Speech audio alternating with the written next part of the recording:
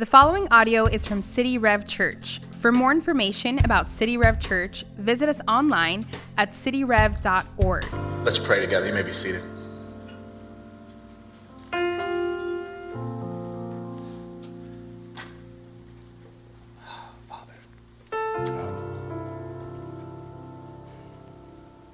God, we're asking you to do what you're willing, able, and ready to do. Meet with us. To meet with us. God, we've sung songs that are filled with hope. They sing of your character. They sing of your activity. And yeah, I just pray, we pray that the weight of the words we sing would not be lost through repetition. The power of yielding, of surrender, to lay it down and say, here you go, you do what you want to do. The acknowledgement that you watch us more intimately, more closely than you even watch the sparrows, God. And it is a testament to your concern and your care and your love. But there's a testimony we all could have if we encounter, man, God, the weight of what we've sung, would it not be lost on us? But would it continue to move us even as we work through the word together? So God, as we move from the praises of your name to the preaching of your word, would you be with us, oh God? Would you give us more illumination? Would you give us energy? And would you give us focus for the task at hand? Continue to meet with us, please. In your name we pray, Jesus. Amen.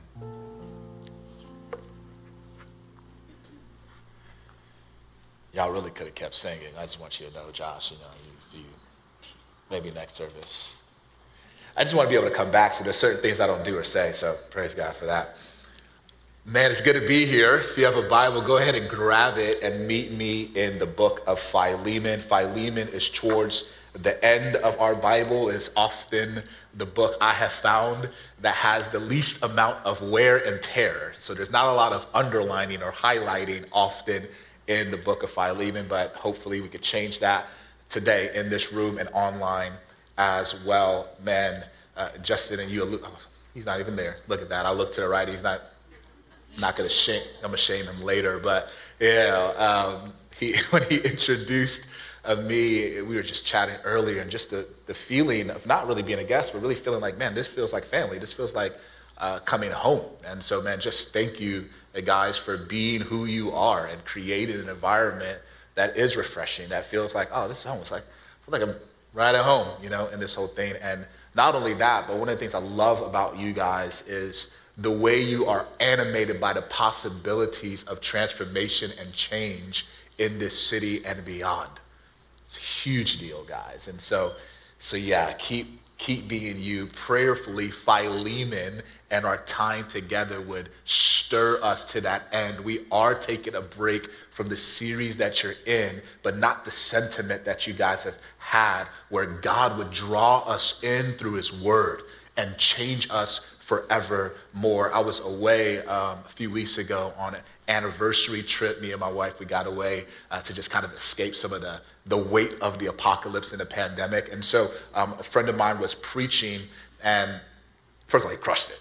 He's amazing. But as he was preaching, he's a chaplain, and so he just walks with people differently through a grief journey. There's a sensitivity, there's a tenderness that he just walks with and walks people through, and just kind of the nature of the globe and where we have found ourselves. His job has been very trying.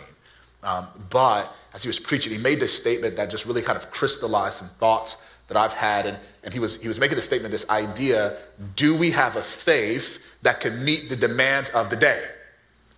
As Christians, do we have a faith that can meet the demands of the day, the moment of time we find ourselves in? Do we have a faith that can meet those demands? And the answer to that question is yes. Okay? Make no mistake about it. If you are a Christian in here, you have believed the truth of the gospel, who Jesus is, you receive him as such, and everything has changed in light of that. You do have a faith that can meet the demands of the day. The moment that we find ourselves in speaks clearly, consistently, courageously to the day. And the voice that booms from our faith crystallizes in love. Love. Love.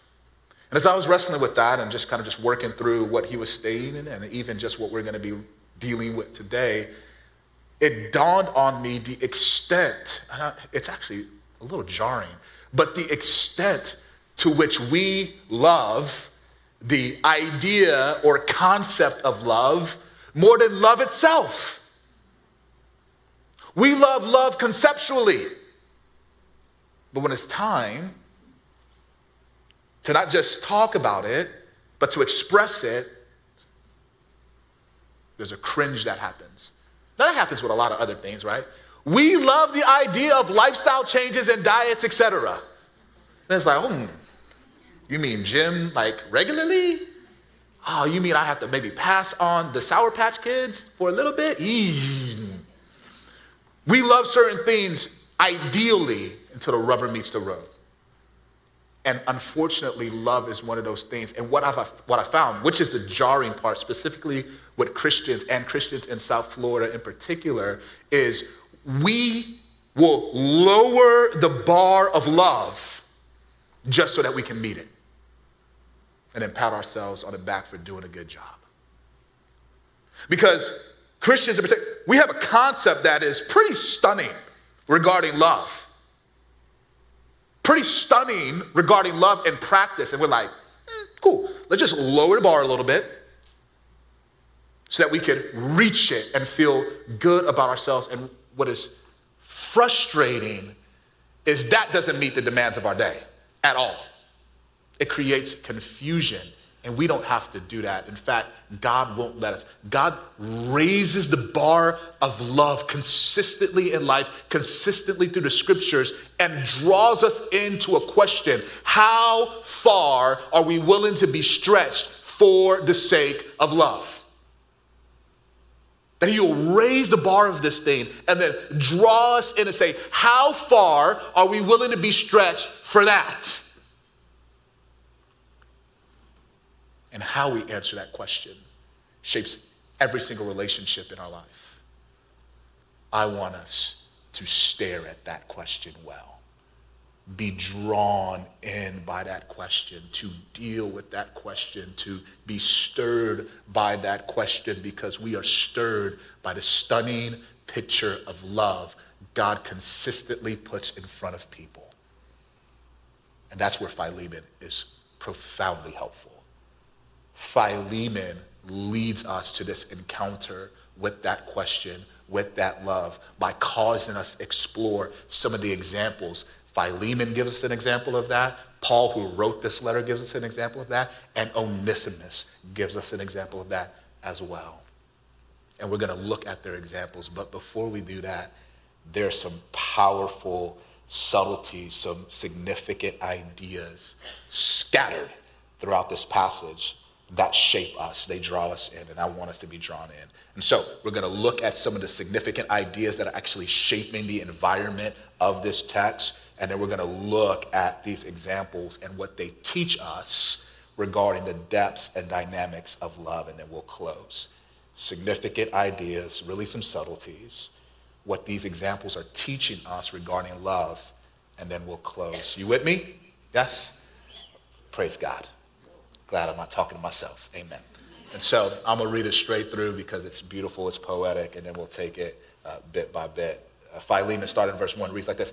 Paul, a prisoner for Christ Jesus, and Timothy, our brother, to Philemon, our beloved fellow worker, and Apphia, our sister, and Archippus, our fellow soldier, and the church in your house. If you do underline things in your Bible or you make notes, you highlight it, underline, highlight, star that, the church in your house. Verse 3, grace to you and peace from God, our Father, and the Lord Jesus Christ. I thank my God always when I remember you in my prayers, because I hear of your love and of the faith that you have toward the Lord Jesus and for all of the saints. And I pray that the sharing of your faith may become effective for the full knowledge of every good thing that is in us for the sake of Christ. For I have derived much joy and comfort from your love, my brother, because the hearts of the saints have been refreshed through you. Accordingly, though I am bold enough in Christ to command you to do what is required, yet for love's sake, I prefer to appeal to you. I, Paul, an old man and now a prisoner also for Christ Jesus, I appeal to you for my child Onesimus, whose father I became in my imprisonment. Now, formerly, he was useless to you, but now he is indeed useful to you and to me. And I'm sending him back to you, sending my very heart. I would have been glad to keep him with me in order that he might serve me on your behalf during my imprisonment for the gospel. But I preferred to do nothing without your consent, in order that your goodness might not be by compulsion, but of your own accord. For this perhaps is why he was parted from you for a while, that you might have him back forever. No longer as a bondservant, but more than a bondservant, as a beloved brother. Especially to me, but how much more to you, both in the flesh and in the Lord. So if you consider me your partner, receive him as you would receive me. If he has wronged you at all or owes you anything, charge that to my account. I, Paul, write this with my own hand, and I will repay it, to say nothing of your owning me, even your own self. Yes, brother, I want some benefit from you in the Lord. Refresh my heart in Christ, confident of your obedience. Believing God is actually working within you.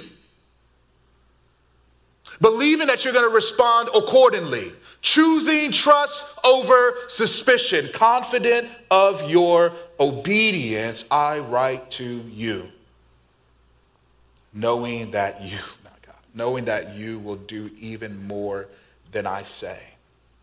At the same time, prepare a guest room for me, for I'm hoping that through your prayers, I will be graciously given to you. Epaphras, my fellow prisoner in Christ Jesus, sends his greetings to you, and so does Mark and Aristarchus and Demas and Luke and my fellow workers.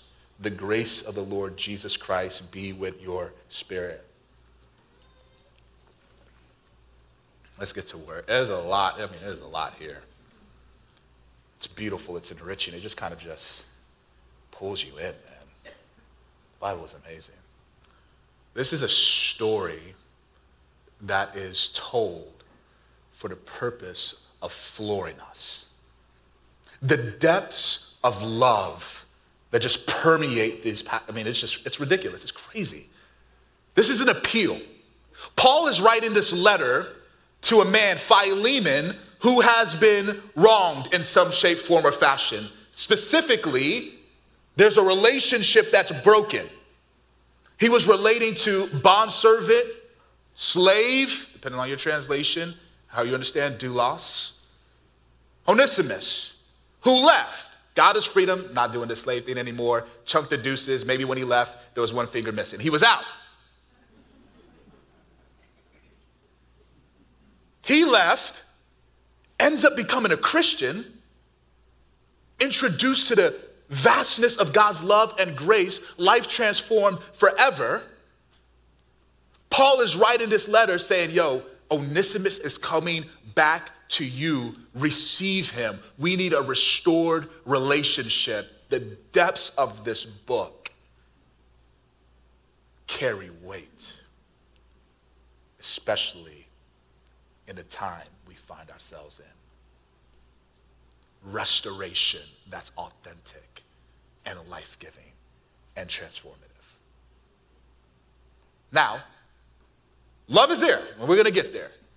But the sheer volume of ideas that just kind of bounce from this passage is ridiculous. Some are straightforward, some are subtle.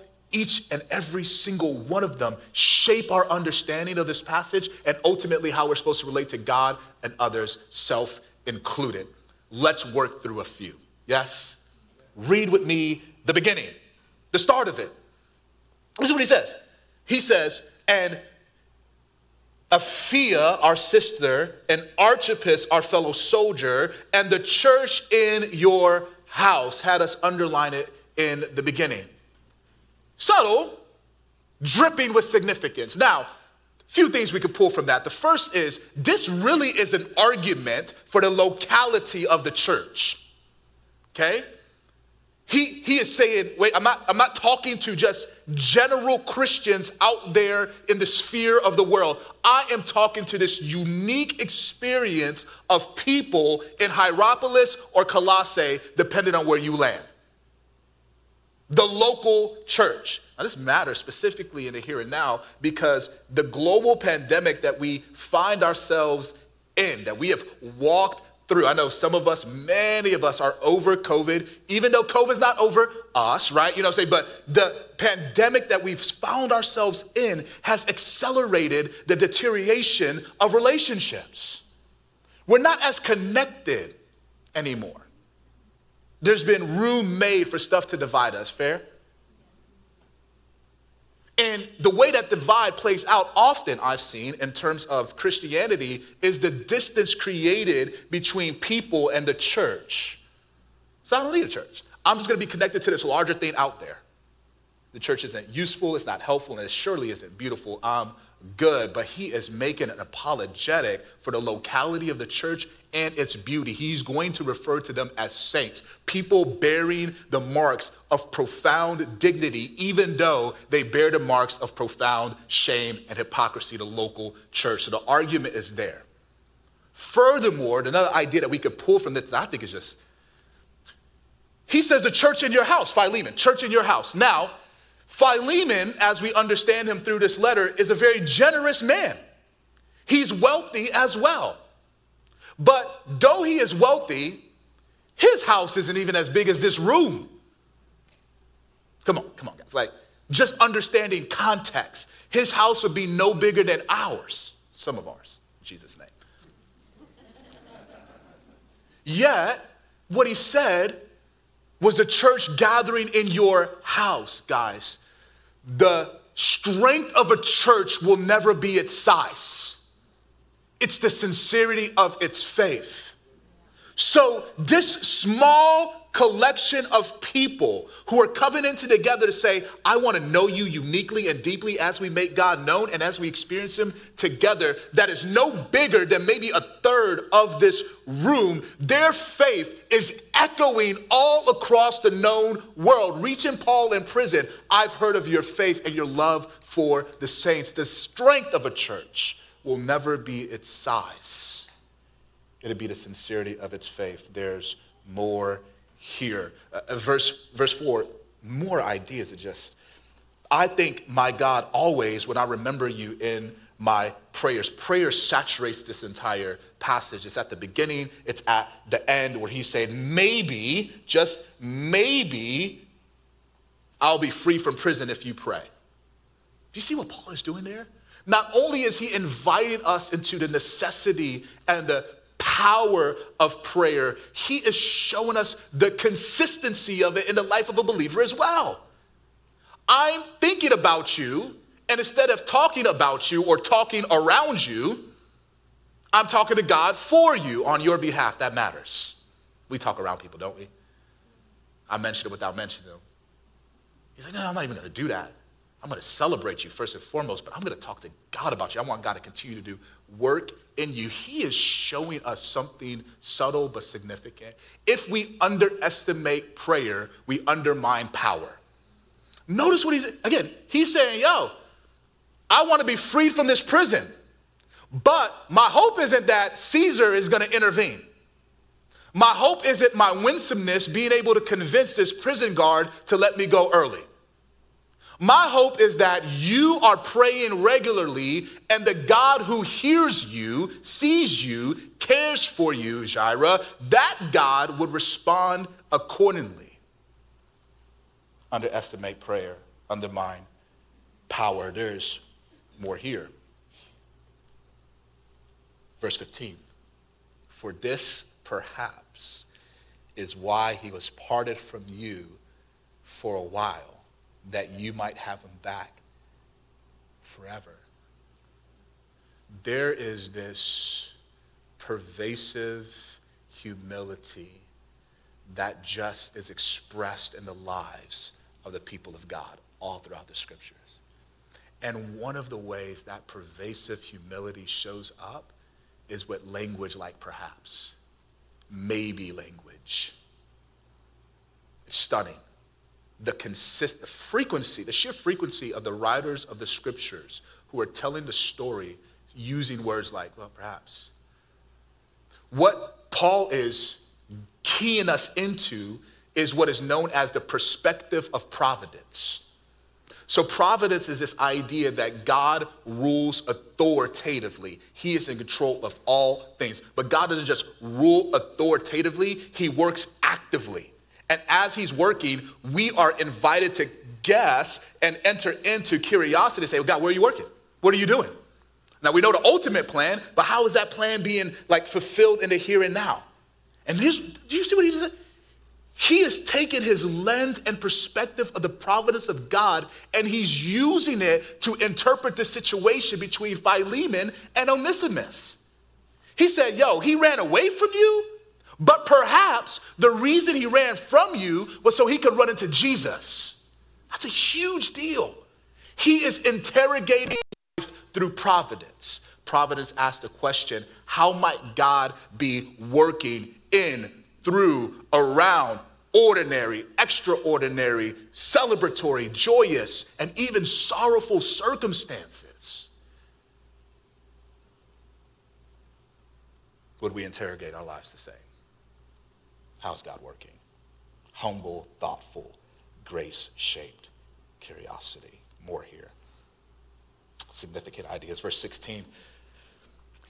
Verse 16 reads like this. No longer as a bondservant, but more than a bondservant, as a beloved brother. Loaded. All right.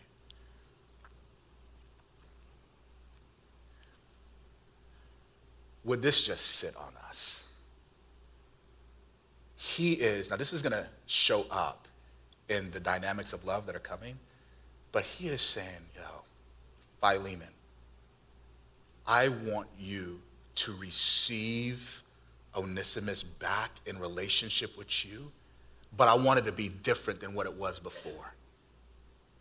I want you to receive Onesimus back. I want this restored relationship between the two of you, but I want the sole determining factor for the restoration, the sole determining factor for how you're going to relate to him, to be the gospel.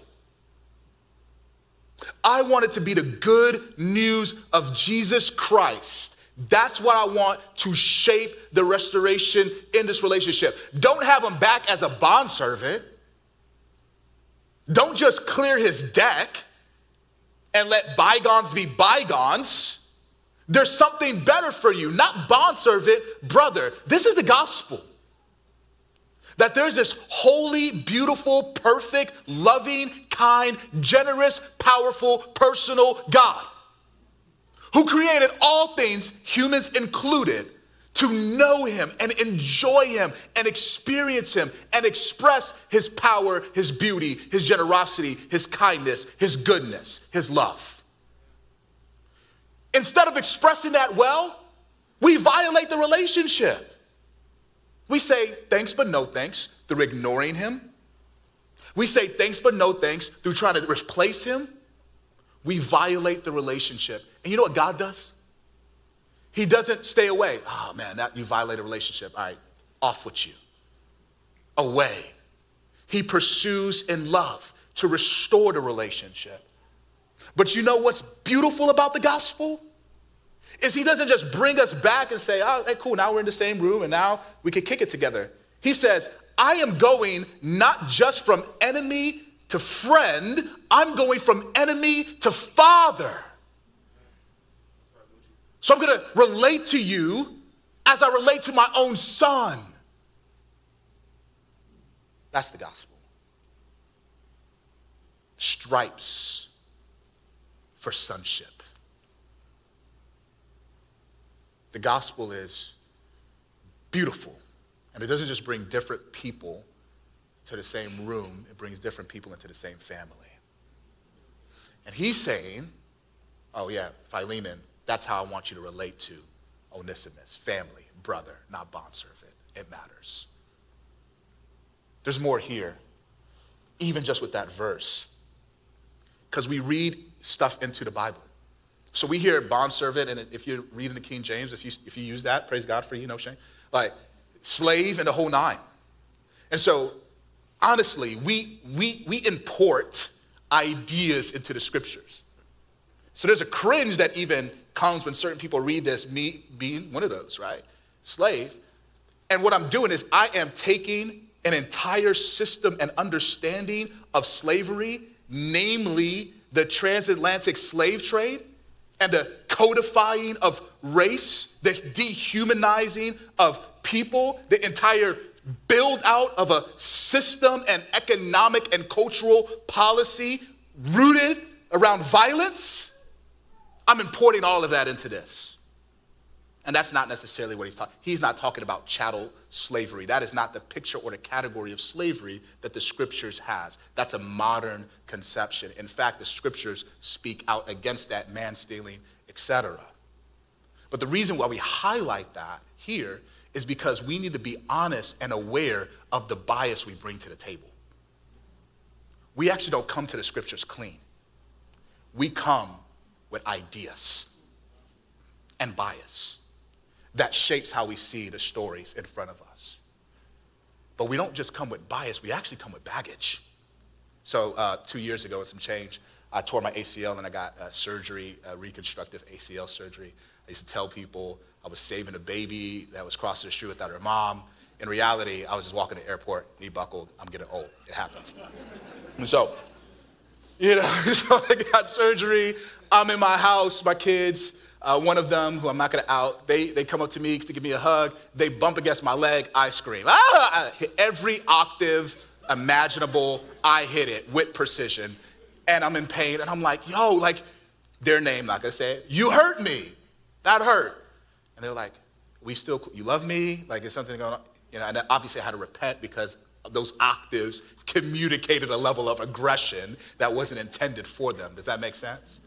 Now, the truth of the matter is, they did hurt me. But the greater truth is, I was already hurting. Are you tracking with me? And so they brushed up against what was pre-existing. There's so much in us, guys, that the scriptures brushes up against every time we open the Bible, because it's a mirror into our souls. And we need to be aware of that and how it shapes our interpretation and subsequently our actions. Does that make sense? Now, to close out this thought, these subtleties, these ideas, all of them collide to this simple statement: the scriptures come alive. They come alive. They're so saturated with wisdom and truth and love, God's story. They're not just a mirror into our hearts, they're a window into who God is. The scriptures come alive, but the scriptures will never come alive for us with cursory interaction from us. Like, if we're just perusing the surface, they're not gonna pierce us the same. But God has given us this glorious book, not just to pierce us, but to pull us into, draw us into the depths and dynamics of who he is, how he's working. And the depths and the dynamics that they draw us into orient around love. And that's what we see here. We're being taught some depths and dynamics of love. Each of them teaches us what they say and the example that they're giving. Let's just take it bit by bit, starting with Paul. Verse 8. Accordingly, though I am bold enough in Christ to command you to do what is required, yet for love's sake, I prefer to appeal to you. Two things here. First, this is a critical window into beautiful leadership. Notice what he leans into. He doesn't lean into power. He could. Apostle, I saw the risen Jesus, was personally commissioned by him. I carry unique authority. I love the scriptures. I'm a pastor. I love my church. I like writing sermons. But you could take it and leave it. This is when it's all said and done. When it's all said and done, you're like, I disagree. I'm out. Even if I root it in the word of God. Paul didn't write scriptures. Didn't write sermons. He wrote the scriptures. Unique authority. You tracking with me? Yet he's not leaning into that power. He is showing us that leadership has a different lean. It leans into a crown of thorns. It leans into a towel and water to wash feet and serve. Yeah, I could lower the boom in light of the weight of the gospel. Philemon, do this now. That's not what he says. I appeal to you. I'm serving you. I'm submitting to you. So we see that there. But also, his appeal is actually quite pragmatic. He's like, yo, Philemon, you have rights in this Greco-Roman world. You could deal harshly with Onesimus when he comes back.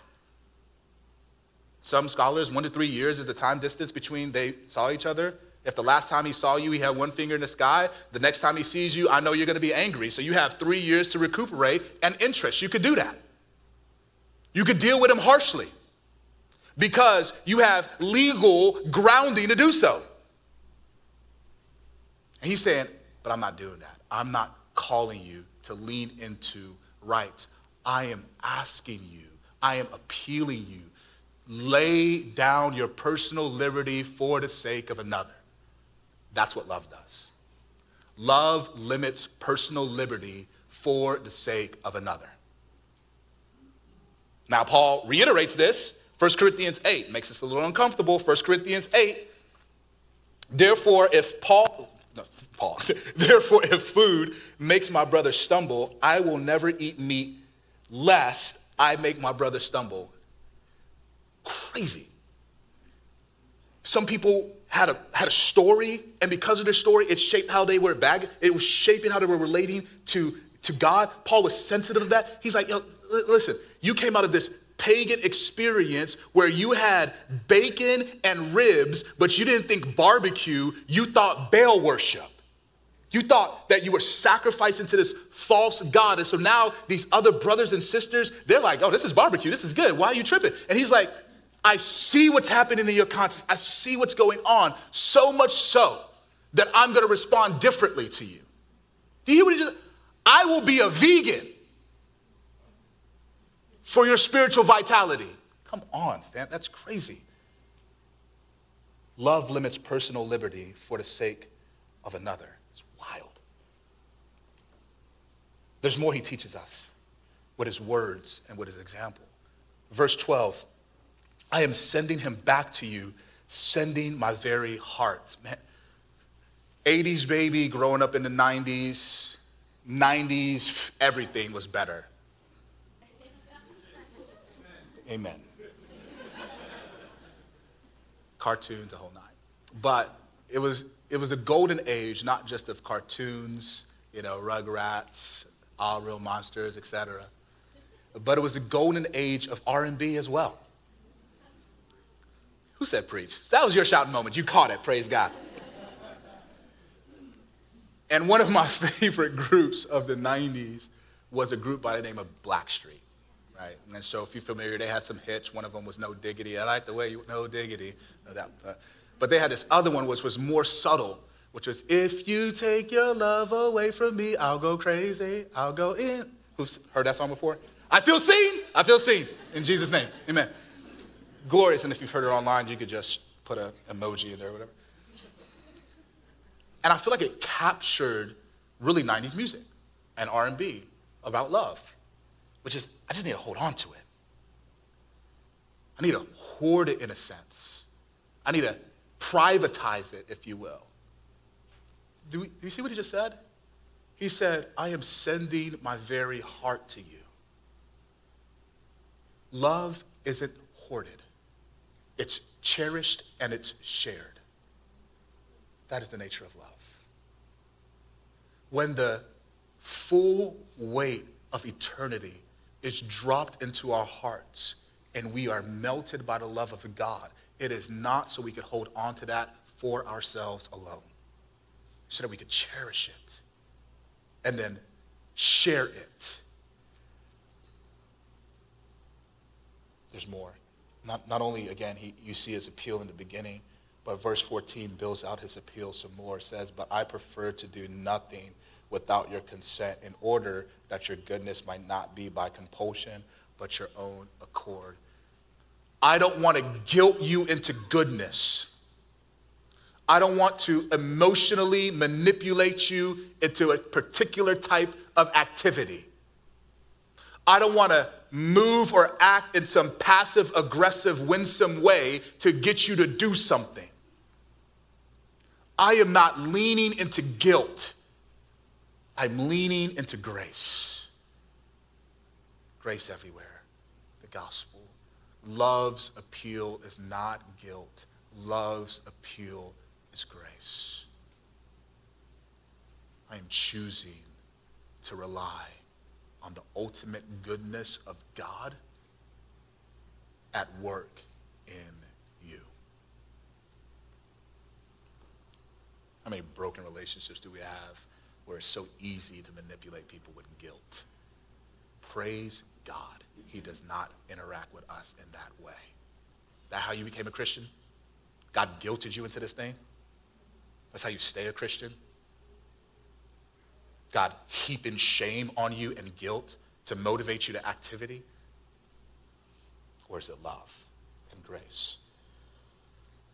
Paul's words, they're all here. Paul has some more words, but the remainder of his words give us the example of Philemon and Onesimus. In fact, let's pivot to Philemon. His words are collapsing into like Philemon's example, verse 7 and verse 20, for I have derived much joy and comfort from your love, my brother, because the hearts of the saints have been refreshed through you. Verse 20, yes, brother, I want some benefit from you in the Lord. Refresh my heart in Christ. Love refreshes the heart.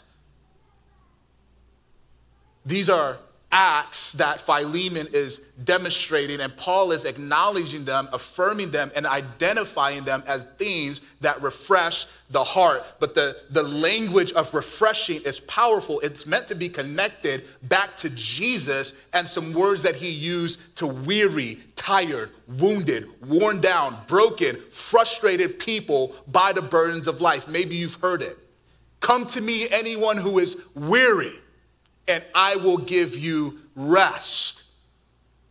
I will revive you. I will refresh you. I will make you whole again. The exact same word.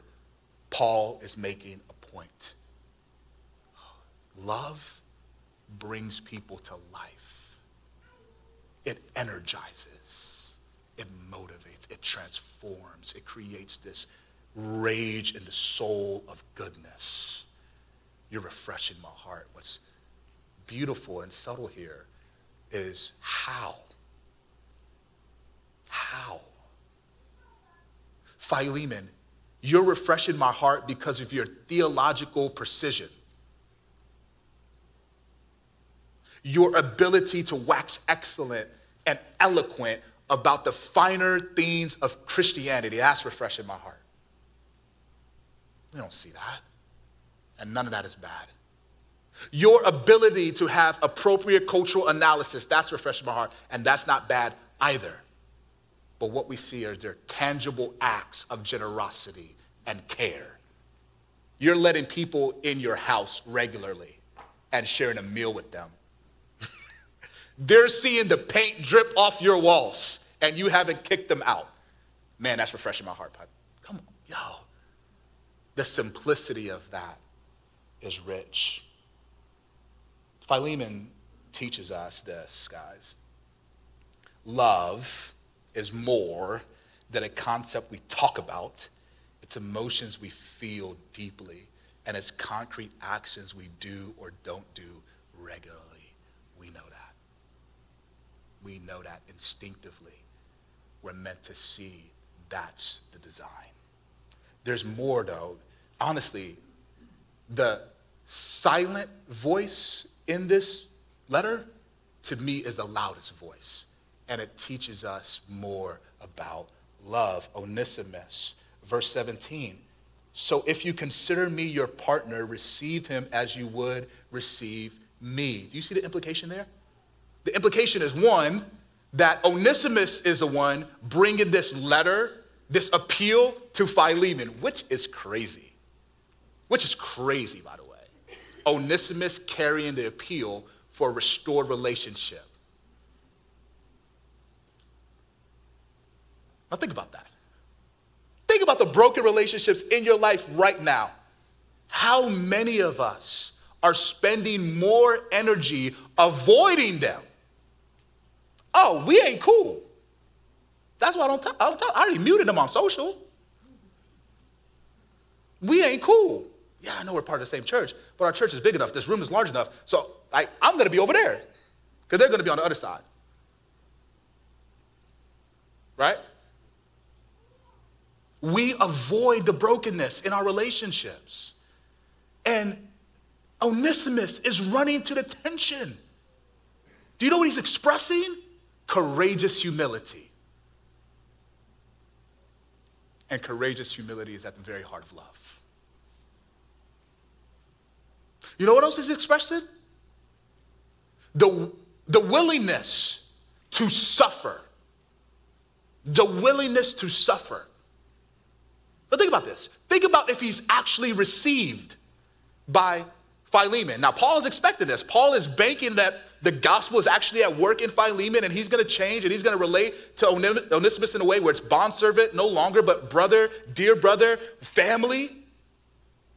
You know how hard it is to get along with family? My God. We were having a joke back there. Some of you got family coming in town, and you're like, you can go find this Airbnb, because you know what's going on. You know how challenging it is.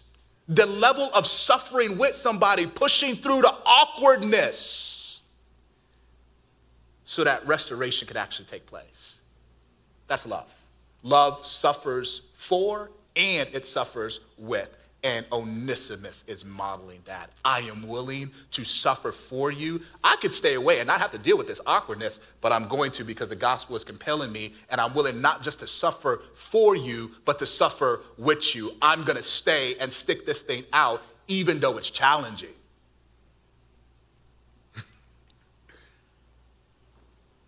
The collapsing of these examples is the question: how far are we willing to be stretched for the sake of love? Are we willing to limit personal liberty for the sake of another? Are we willing to embody this courageous humility that decenters, that empties, that has this attitude of kindness that says, I will endure because the relationship is worth it? Are we willing to move beyond conceptual ideas and deal with real life as it is? Are we willing to be stretched like that? Collapses in this question. And all of their examples collapse into a greater example, Jesus, who says, I am willing, and it took place. Literally stretched for the sake of love. He died. He died. He died. You know what I've realized? We know that. Christians, we know that. But we have an issue. My daughter, I just outed her. She's good. She's good. She cares for us so well. My wife has a gluten allergy. Some of y'all are familiar with that. So she can't have wheat. In Jesus' name. One day, my daughter was like, oh, Mom, you can't get down on this pasta. You know what? I'm going to adopt your diet. My wife's like, no, you don't have to do that, sweetie. It's okay. You don't have to suffer in this way. All right? She said, no, I'm going to do it. Starting now. Said, all right. So she didn't eat what we ate, and she had some gluten-free situation. She woke up the next morning. She's like, Mom, let's have a conversation. I'm so serious. And she's like, man, I love you. I'm not going to be able to do it. And my wife, who is amazing, was like, it's okay. You don't have to. The weight that, just was lifted off of her shoulders was tremendous. She's, oh, praise God. That's a lot of us, man. It's not that we don't have initial willingness. We don't have endurance. Our willingness lasts about 8 hours like hers. And you know what empties us of endurance? The lack of other people's worthiness.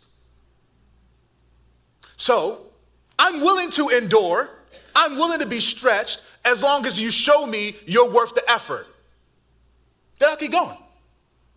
Praise God. That is not the gospel.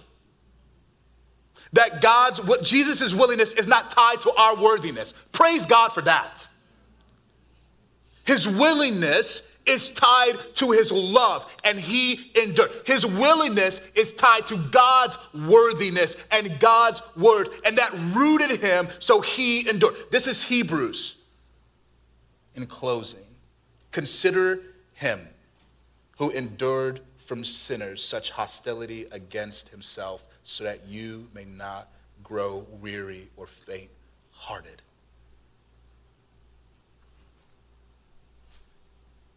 Our example of willingness not tied to other people's worthiness so that we can continue to be stretched.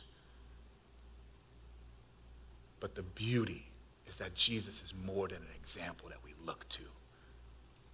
He is the champion that we long for, because you know and I know that even if that's the case, I don't have the capacity to keep going, to keep stretching. And it says, consider him. You want to keep going? You don't want to grow faint-hearted or weary? You consider him. In other words, you allow your imagination to be captured by his greatness. Consider him. Would his consideration lead to greater demonstration of love in your relationships right now?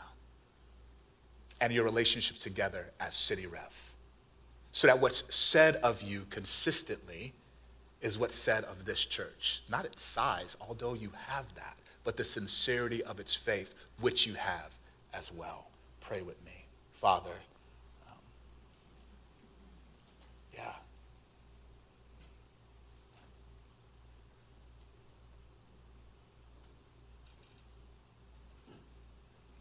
God, the difficulty isn't in the clarity. The difficulty is in the doing. Because we know.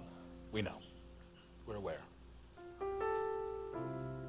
But God, we're just so grateful that your word gives us hope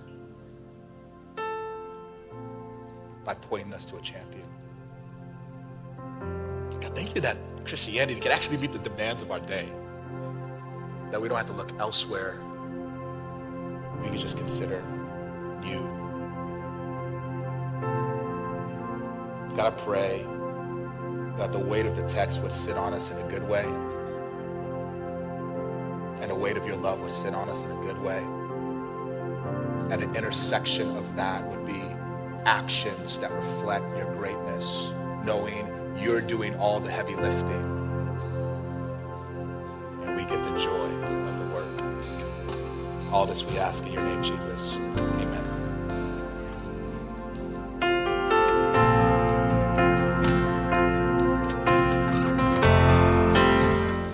Thanks for listening. For more resources and to check out other teaching series, please visit our website at cityrev.org. If you would like to speak to somebody about beginning a relationship with Jesus or ask any questions you have about this teaching, you can email us at podcast@cityrev.org.